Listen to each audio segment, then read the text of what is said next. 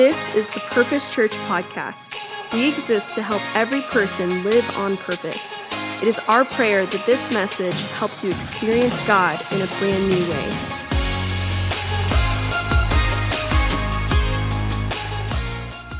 Amen.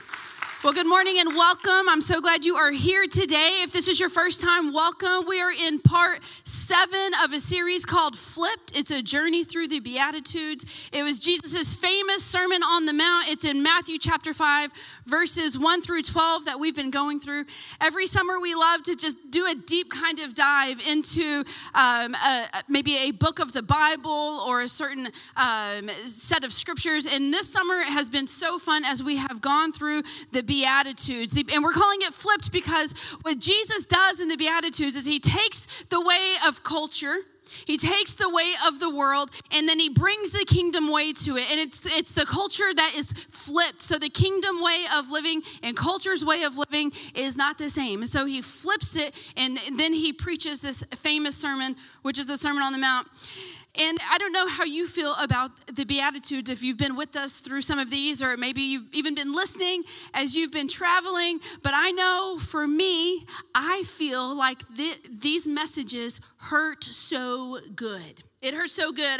I feel like it's taking how I am naturally wired in my flesh, and Jesus is calling me to be flipped, to live in the Spirit, to submit these fleshly ways that I am. We'll call them my growth opportunities in my personality, and Jesus wants to come and flip some of those things and call me to submit all of these things about how I am unto Him. And so the Beatitudes kind of can feel like a spiritual CrossFit in a way. Do I have any CrossFit fans out here?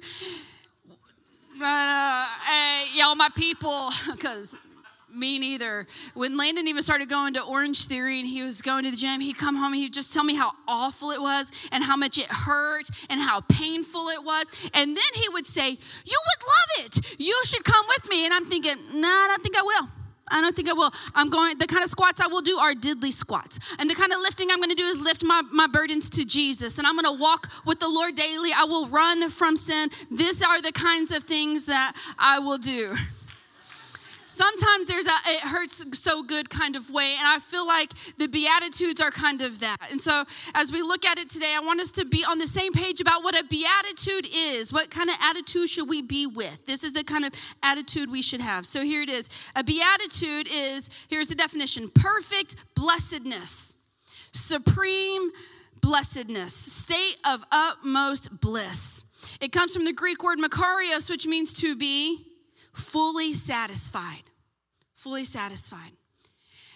And if you remember back in the day when you used to watch TV and you had to be subjected to commercials before streaming, our kids don't know that life.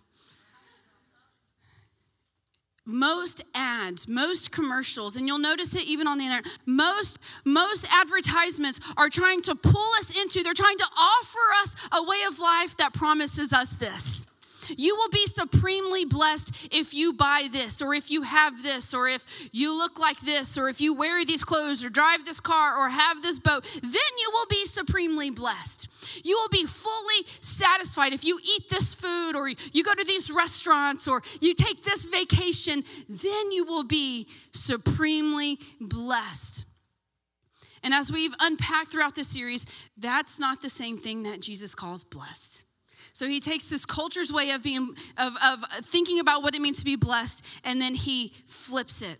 Supreme blessedness. This supreme blessedness, this kind of definition, is dependent upon the fulfillment of the conditions set in the Beatitudes. So to have this kind of fully satisfied, fully blessed kind of life, it's dependent upon the fulfillment of living out these Beatitudes.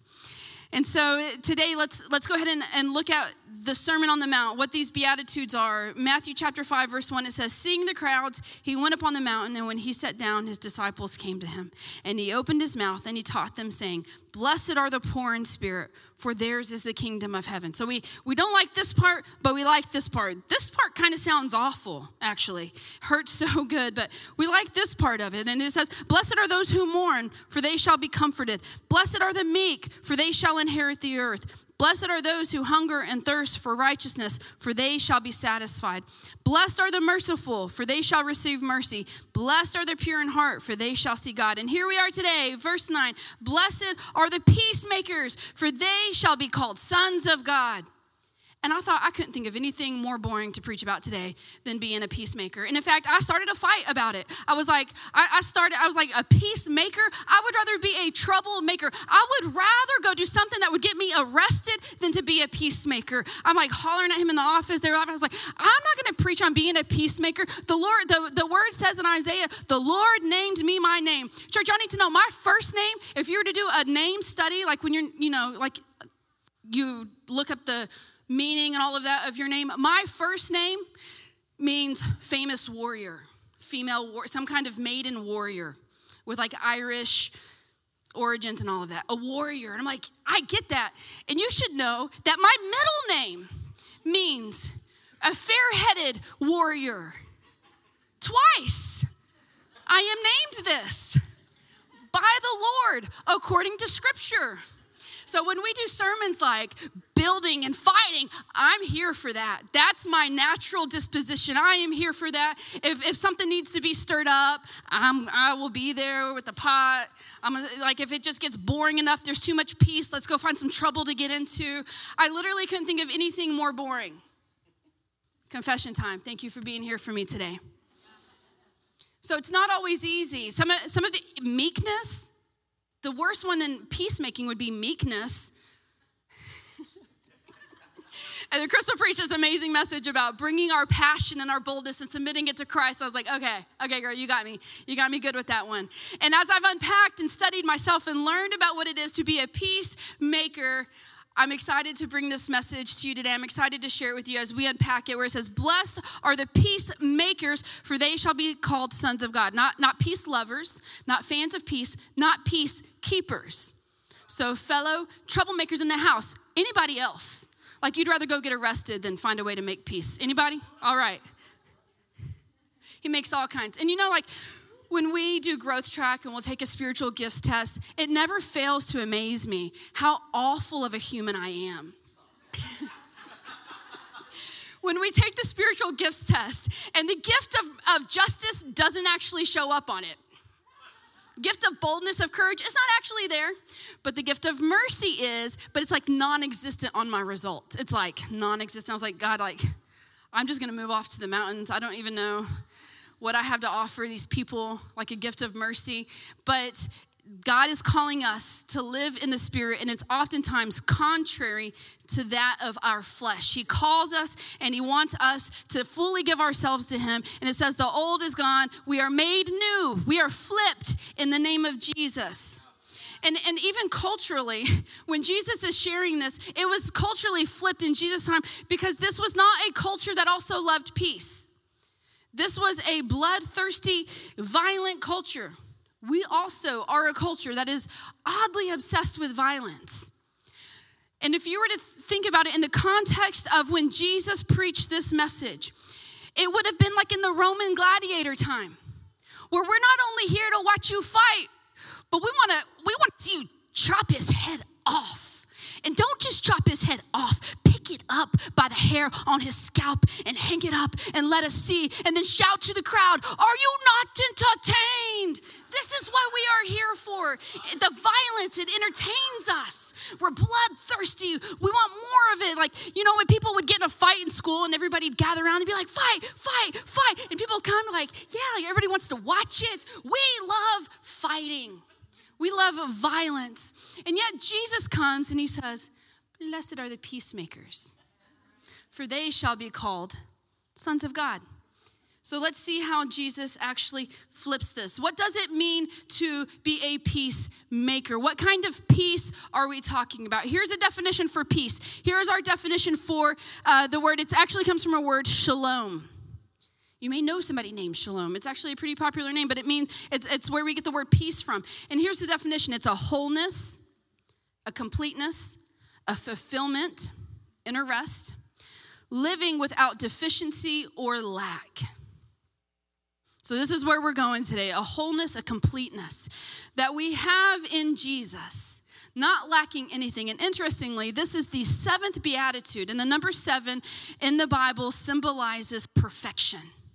That there's this state of supreme blessedness when we are peacemakers. We shall be called children of God.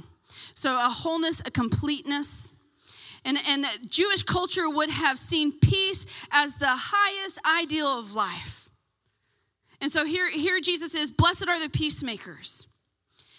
There was a time where we were out on a mountain, and we've all been traveling. Everybody traveled this summer. And I was having a conversation with one of our dream teamers earlier about all the different kinds of mountain ranges and how they each bring beauty in their own way. And I was reminded about a time where I was in Montana, and I was on the mountain there in Montana. Is it the Bighorn Mountain? I think that's what it's called.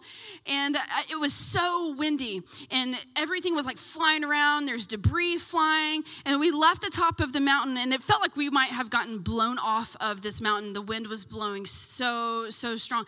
And so we left, and we went down, and even though we knew the wind was still blowing because we could see it, we could hear it, we could see all the debris flying everywhere, once we got down into this valley, there was this stillness. There was this peace that came from being down in there. So we could see it, we could feel it, we could hear it, but we were experiencing peace. We were like in a cocoon of peace in the midst of everything. So I just want to kind of keep that picture in our mind today as we're talking about this, because I believe that we live in a world where we need peace more today than ever before.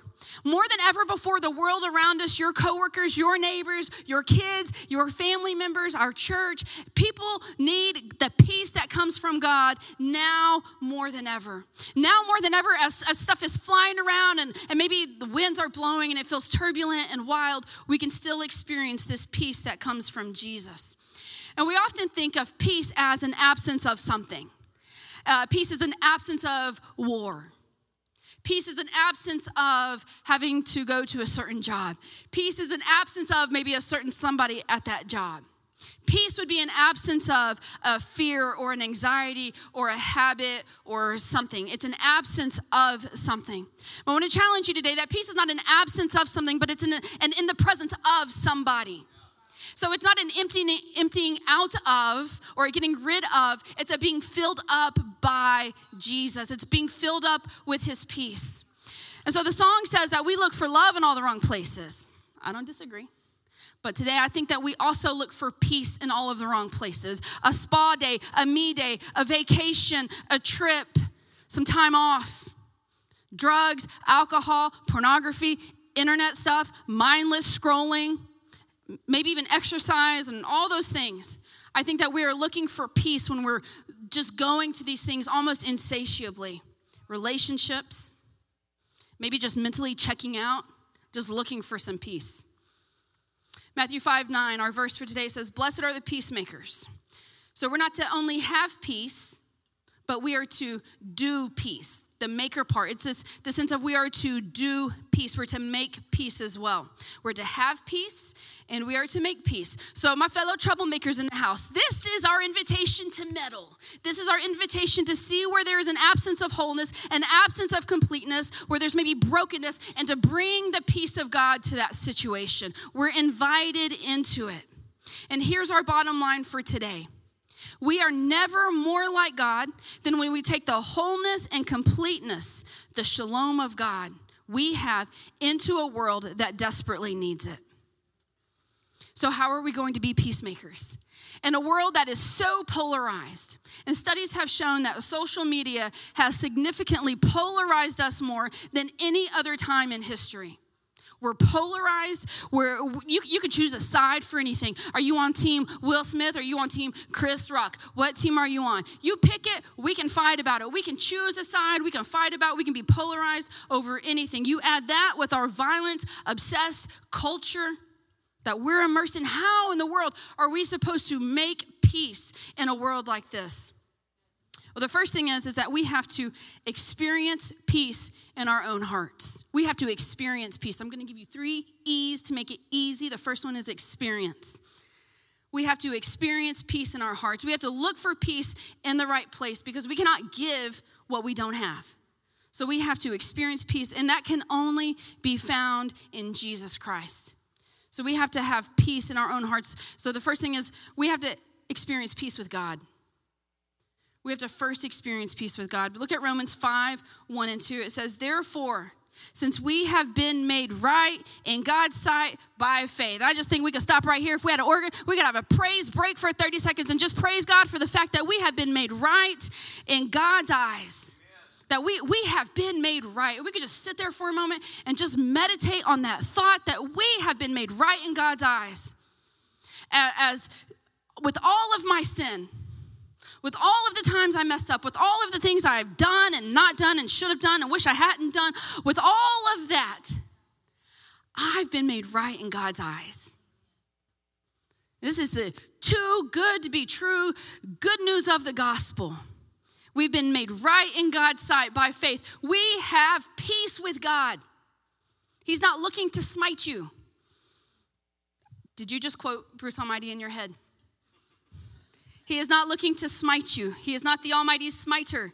He is not looking to smite you. The word says we have peace with God because of what Jesus Christ our Lord has done for us. So it's not that I have to obtain something. It's not that I have to behave a certain way. It's not that I can do anything or have anything.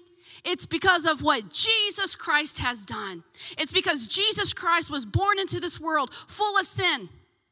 And he himself went to the cross and died on the cross for our sins. And then he rose again from the dead. And because he rose from the dead and he conquered death, we have been made right in God's sight. Before Jesus, if we're talking Old Testament, they had to not crucify, that'd be weird. They had to sacrifice animals for their sins. The Bible says that the price for sin, the cost of sin is death. The price for sin is death. We have to pay a price for our sin. In the Old Testament, they paid that price through the death of an animal. And Jesus comes, and he is the sacrifice for our sin. He has given us this gift. He has willingly paid the price for us. He has paid a debt that we could not. He gave his own life for us, and that is good news for us today. So people don't go to hell because God doesn't love them or because God is mad at them. They've gone to hell because they chose not to accept the free gift that pays for their sin. So back to our verse in Romans, we've been made right in God's sight. By faith, we have peace with God because of what Jesus Christ our Lord has done for us. Because of our faith, Christ has brought us into this place of undeserved privilege where we now stand and we can confidently and joyfully look forward to sharing God's glory. This is good news. That's what the gospel means. The gospel means good news. Because of what Jesus Christ has done, we have peace with God. So if we're going to experience peace, and we're going to experience peace in our hearts, we can experience peace with God because of what Jesus Christ has done for us. And even culturally, a part of the way that this is flipped is culturally, there was a phrase, and it was Pax Romana. Make sure I don't get this wrong. Pax Romana. It means Roman peace. And the Romans had a way of obtaining peace, which went like this. If you're my enemy, I will crucify you on the cross. That's where my enemies go. This is how Rome kept peace, is they crucified their enemies. And then Jesus comes and says, while you are still my enemy, I will die for you. He totally flips it. And this kind of shalom and peace is available to us, and we can have it, but it can only be found in Jesus Christ alone. So today may be the day for you to meet and live with and accept the Prince of Peace into your life today. And once we have peace with God, once we have been reconciled to him, then we can experience peace within ourselves. We can have peace with God and peace with ourselves. Here's a famous verse that you may have tattooed on you somewhere, or on a sign in your home, or on a bumper sticker. Maybe it was a sticker on your water bottle or your trapper keeper. Philippians 4:6-7. It says, do not be anxious about anything, but in every situation, by prayer and petition, with thanksgiving, present your requests to God. And the peace of God, so this peace we're talking about, this is how we obtain it. The peace of God, which transcends all understanding, will guard your hearts and minds in Christ Jesus. We love the don't be anxious part. Like, I want that. That's the peace I want. I don't want to be anxious about anything. Here's how you get that. The verse gives us the answer. It says, by prayer. We obtain the peace that can only come from Christ through prayer. Being in his presence, spending time with him. Prayer and petition. What does petition mean? Well, if you've ever been a kid, know a kid, have a kid, seen a kid, you know what it is to petition because you've seen them at the grocery store in the checkout line. No one knows how to petition better than a kid at the checkout line. It's called pester power. And the marketers know that if you put things at this level in the checkout line, you just want to get out of the store. Yes, do it. Kids will petition. Kids understand the art of petition. The kids will ask over and over for something. And we listen to our kids. My kids are very persistent. I pray that this will be used for good in their life someday. But last night at the store, getting them ready for camp, I was a little exhausted by saying no to the same petitions over and over and over again. But prayer is bringing our situation to God. Prayer is bringing all of us to God in prayer. And then we can petition God. We can make a request to God. God, would you open this door? God, would you make a way? God, would you provide the right job? God, would you give me peace in this situation? God, would you heal my family member? God, we need a financial breakthrough in this area. Would you lead us in the right direction for school? Would you open the doors that you would have us go through? You can petition God by making requests to him. So prayer and petition with thanksgiving. So thanksgiving is in the prayer part, not in the thank you, God, for the answered prayer. And I think when we pray with thankfulness on the onset, as we're petitioning, as we're making requests, and if it's done with thankfulness, it positions us to relate to God as sovereign.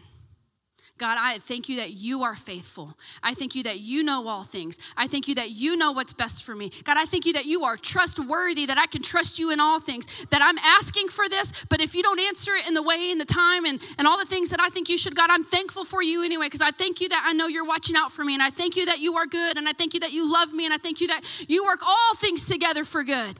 So we approach God in prayer through petition with thanksgiving. We bring our requests to God. And when we do that, the word says that we have a certain kind of peace that surpasses all understanding. So you can be in this little cocoon of peacefulness with God because you've spent time with him in prayer, even when everything is flying around. Even when there's debris flying around and even when the winds are blowing and even when things are uncertain and depending on how you grew up, you're hoping you've got enough tires on your roof because this wind is wild. You can still have this certain kind of peace.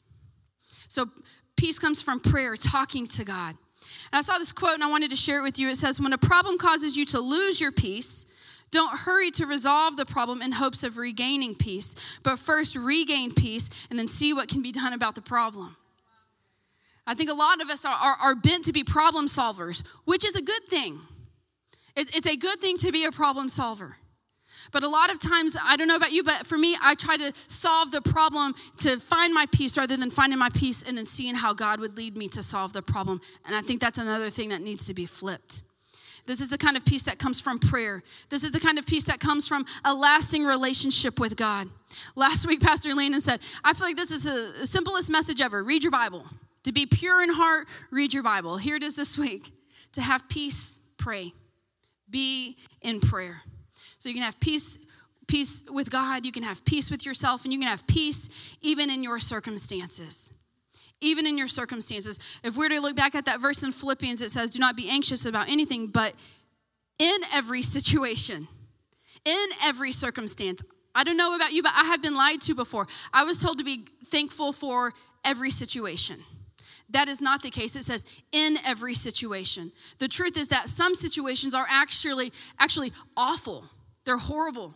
They're demonic. They're painful. They can be terrible. I am not ever thankful for those awful things. I can be thankful in them. In treatment, I can be thankful. In loss, I can be thankful. In sorrow, I can still have a certain kind of peace. In those moments, not necessarily for them, but in them. So we can have peace in our circumstances. John 16:33 says, I have told you these things. This is what Jesus is saying. So that in me, you may have peace. We need to know the words of God to have the peace of God. So he says, I've told you these things so that you may have peace. In this world, you will have trouble. But take heart, I have overcome the world. So if you ever feel like all hell is breaking loose and your air conditioner goes out and your car goes out and somebody is sick and maybe facing death and just everything is awful and you want to know, God, why? Why is this happening? A couple of thoughts. One thing is that this world is actually not our home. Things do not stay this way. There's a better place in heaven where none of these things that we're experiencing that are difficult exist. But also these things can happen. Circumstances can be going on, and we can still live in a peace. Our peace is not dependent upon circumstances, but on who Jesus is and his presence in our lives. And I believe that when we go through these difficult things and maybe we're tempted to lose our peace, or maybe the thief is trying to come to steal our peace, that God is always up to something. That God is not unaware, he's not unconcerned, he's not uninvolved, but he has a plan and a purpose for exactly what you're going through. And I believe the thing that you have gone through in the past and maybe that you're going through now, that's the very thing God wants to use through you to help share your story, to bring peace to somebody else as they're going through it. So we have this peace from God. We have the shalom in our hearts. We have it in our circumstances. So we experience peace. That's your first E. The second one is we extend peace through our lives. This is actually our job description as Christians. So we don't get to pull I'm not actually like a peacemaker kind of person. It didn't show up on my spiritual gifts results. So I'm just going to keep being a troublemaker instead. Our job description as Christians is to extend peace through our lives. I want you to think of it as a river versus a lake. A lake is more of a holding tank, like a reservoir of water. But a river flows. A river's going somewhere. A river's bringing to it freshness and life and water and peace. It flows through us. The Bible describes peace as a river. So it's to flow through us. It's to be extended through our lives. And the thing about being a peacemaker, it's not the same as being a peacekeeper. A peacemaker is not silent on issues. It's also not violent. It's not silent and it's not violence. But being a peacemaker, it's an active, engaged response to the world's brokenness. It's actively bringing the peace of God. It's actively bringing God's wholeness to situations that are broken. Even Jesus said, I didn't come for those who are already well. I came for those who are sick. A doctor doesn't go help well people. A doctor helps sick people. We don't need to take peace where there's peace. We take peace where there's brokenness. We take peace where there's unwholeness. We take peace where there's conflict. It's an active, engaged response to the world's brokenness around us. This is our partnership with God. This is how we are on mission with God, is we are his partner bringing peace to the world around us. This is to my fellow troublemakers in the room. This is the call. This is the invitation for us to bring our boldness, our passion, our courage, but to submit it to Jesus to bring his solution to it, not my own problem solving. And I was reminded of this picture I saw when I was watching a documentary of the 20th anniversary of 9/11. And it was this picture of after the Twin Towers had been attacked and the building was on fire. And people are running out. They're running for their lives. They're running for safety. They were running out of the building as they should because it is on fire. There's a picture of somebody who was not actually running out of the building, but running into the building. And it was a picture of the firemen.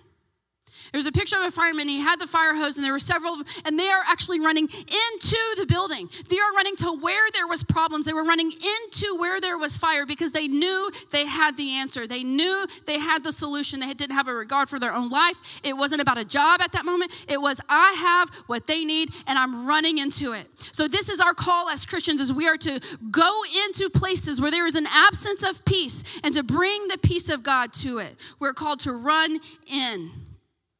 And one of the ways that we will allow peace to be extended through our lives is that we have to stay focused on the real issue. It's not people groups. It's not people. It's not Republicans. And it's not Democrats. It's not politicians. It's none of those things. Here is the real thing. John 10:10 says that the thief comes to steal, kill, and destroy. And then Jesus says, I have come that they might have life and have it abundantly.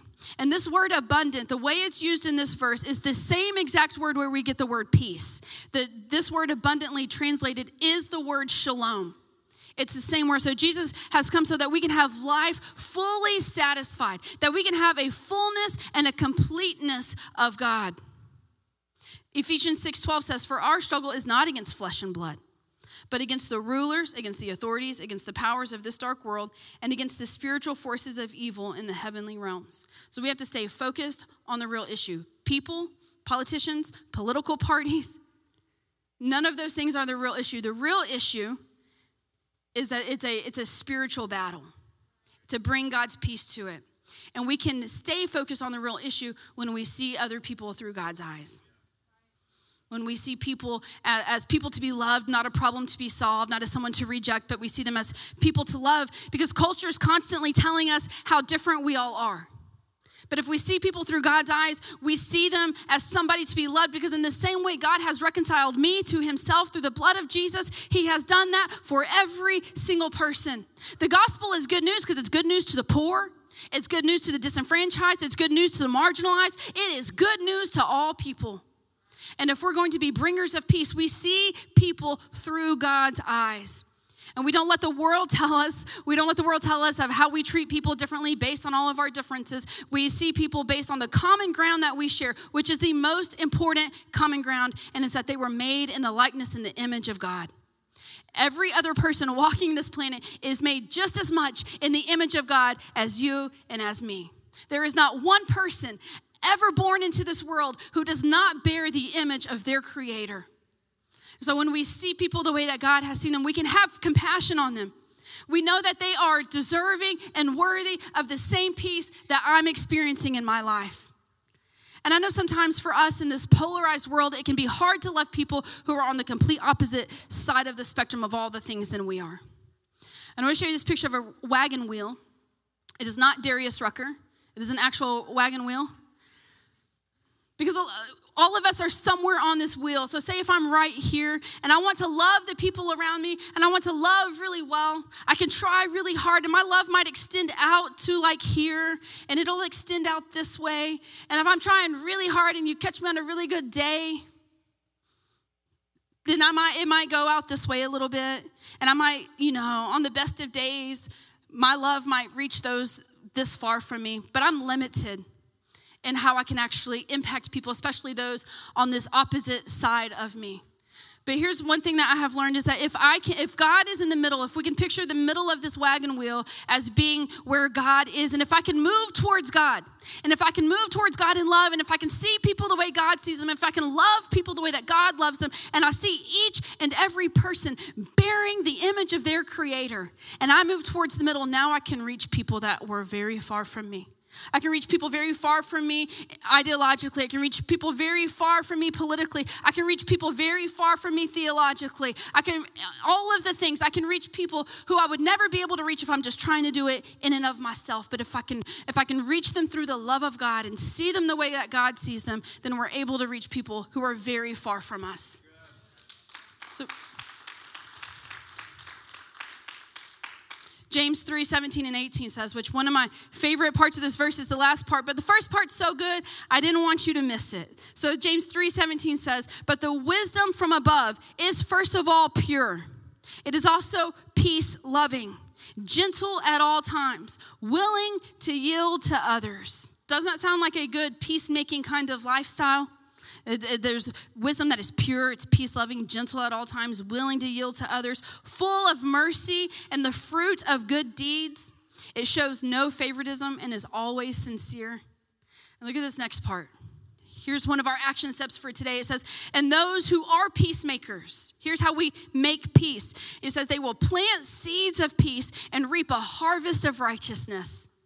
This is the mission that we are on, is to reap a harvest of righteousness, and that comes from planting seeds of peace. So imagine yourself with a big bag of seeds of peace, and everywhere you go, you are sowing seeds of peace. You go to work, you're sowing seeds of peace. You go out into your neighborhood, you're sowing seeds of peace. Your online behavior, you are sowing seeds of peace. You go to church, sowing seeds of peace. You come home and you're spending time with your family, or you go spend the holidays with family, you're sowing seeds of peace.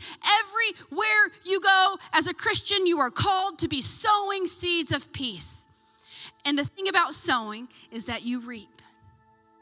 And when you sow seeds of peace, the word says that we will reap a harvest of righteousness. Galatians chapter 5 is the scripture where we see all about the fruits of the Spirit. And the thing about fruit is that none of us ever have had a piece of fruit that wasn't yielded by a seed being planted. Fruit only comes from a seed that is planted. So when we talk about fruits of the Spirit, peace, love, joy, gentleness, kindness, those things come from planting seeds. And the seeds that we are called to plant are seeds of peace. We experience peace in our hearts. We extend peace through our lives. And the third thing is that we evidence peace to the world around us. So we experience, we extend it, and we are evidence of this peace to the world around us. Verse 9 in the Beatitudes that we're looking at today, it says, "Blessed are the peacemakers, for they shall be called sons of God." Not they might be, or some will call them, but it says they shall be called sons of God. Being a peacemaker is what identifies us as children of God. It's not the fights that I have or win. It's not the fights that I abdicate myself from. It's not the silence or the violence. It's not the conflict that I just watch. It's not the conflict that I can stir up, but it's about the seeds of peace that I sow.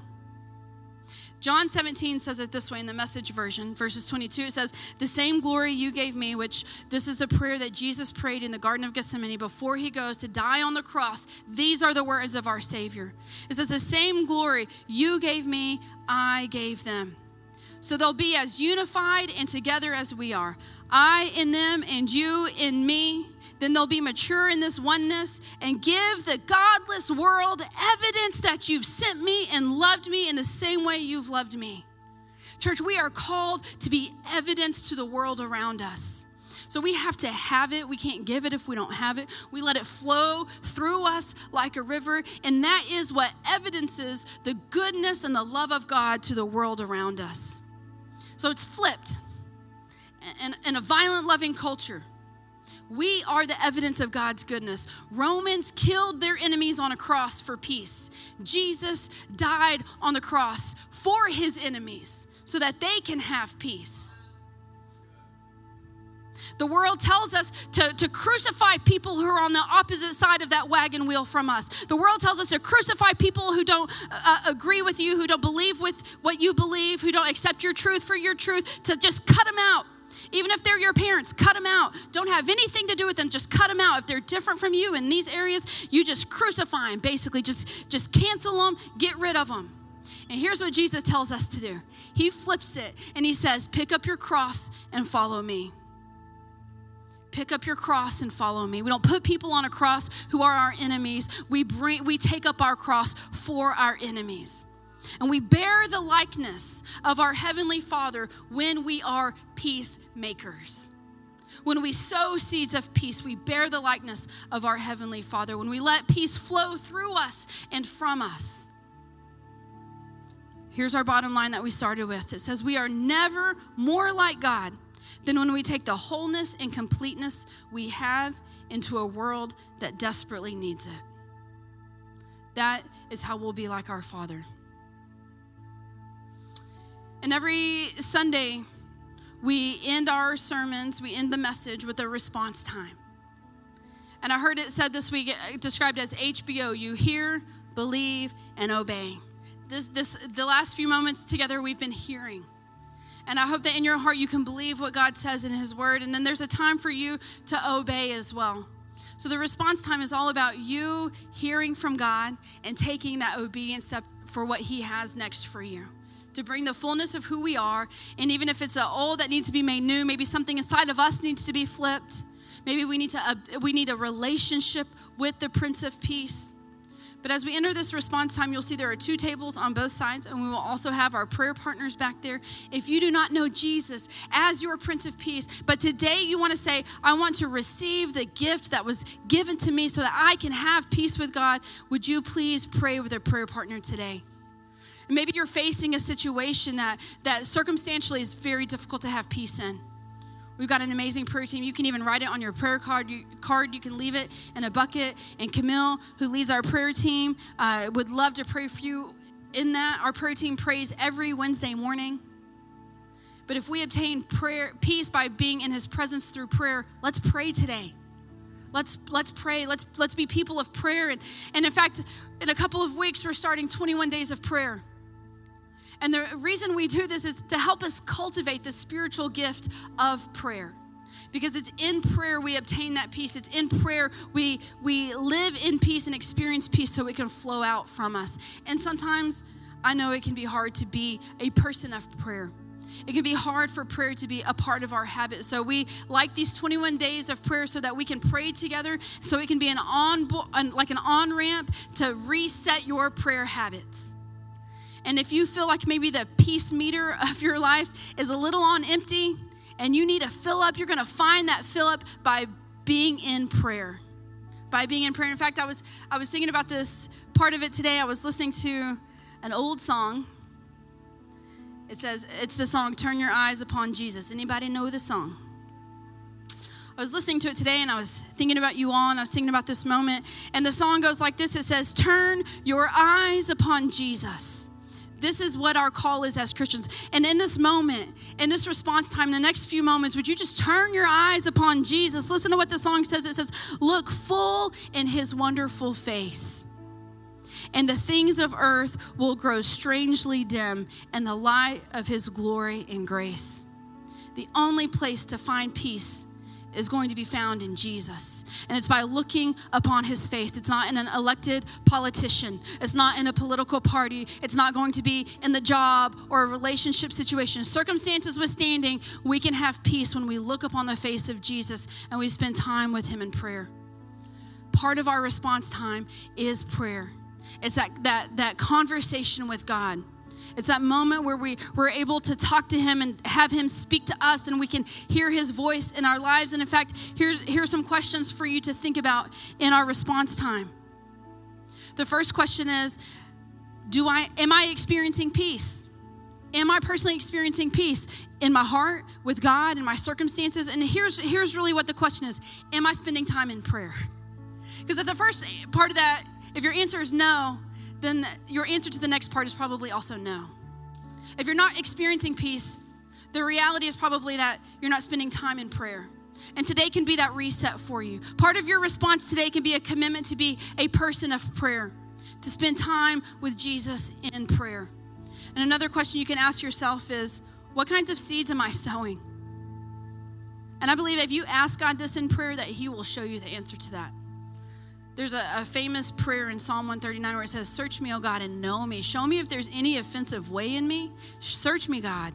So if we just pray that, we'll pray that together in a minute. But am I sowing seeds of discord where I go places? Am I sowing seeds of strife? Am I sowing seeds of fear? How do people feel when I leave a conversation with them? Do they feel more at peace? Have I sown peace?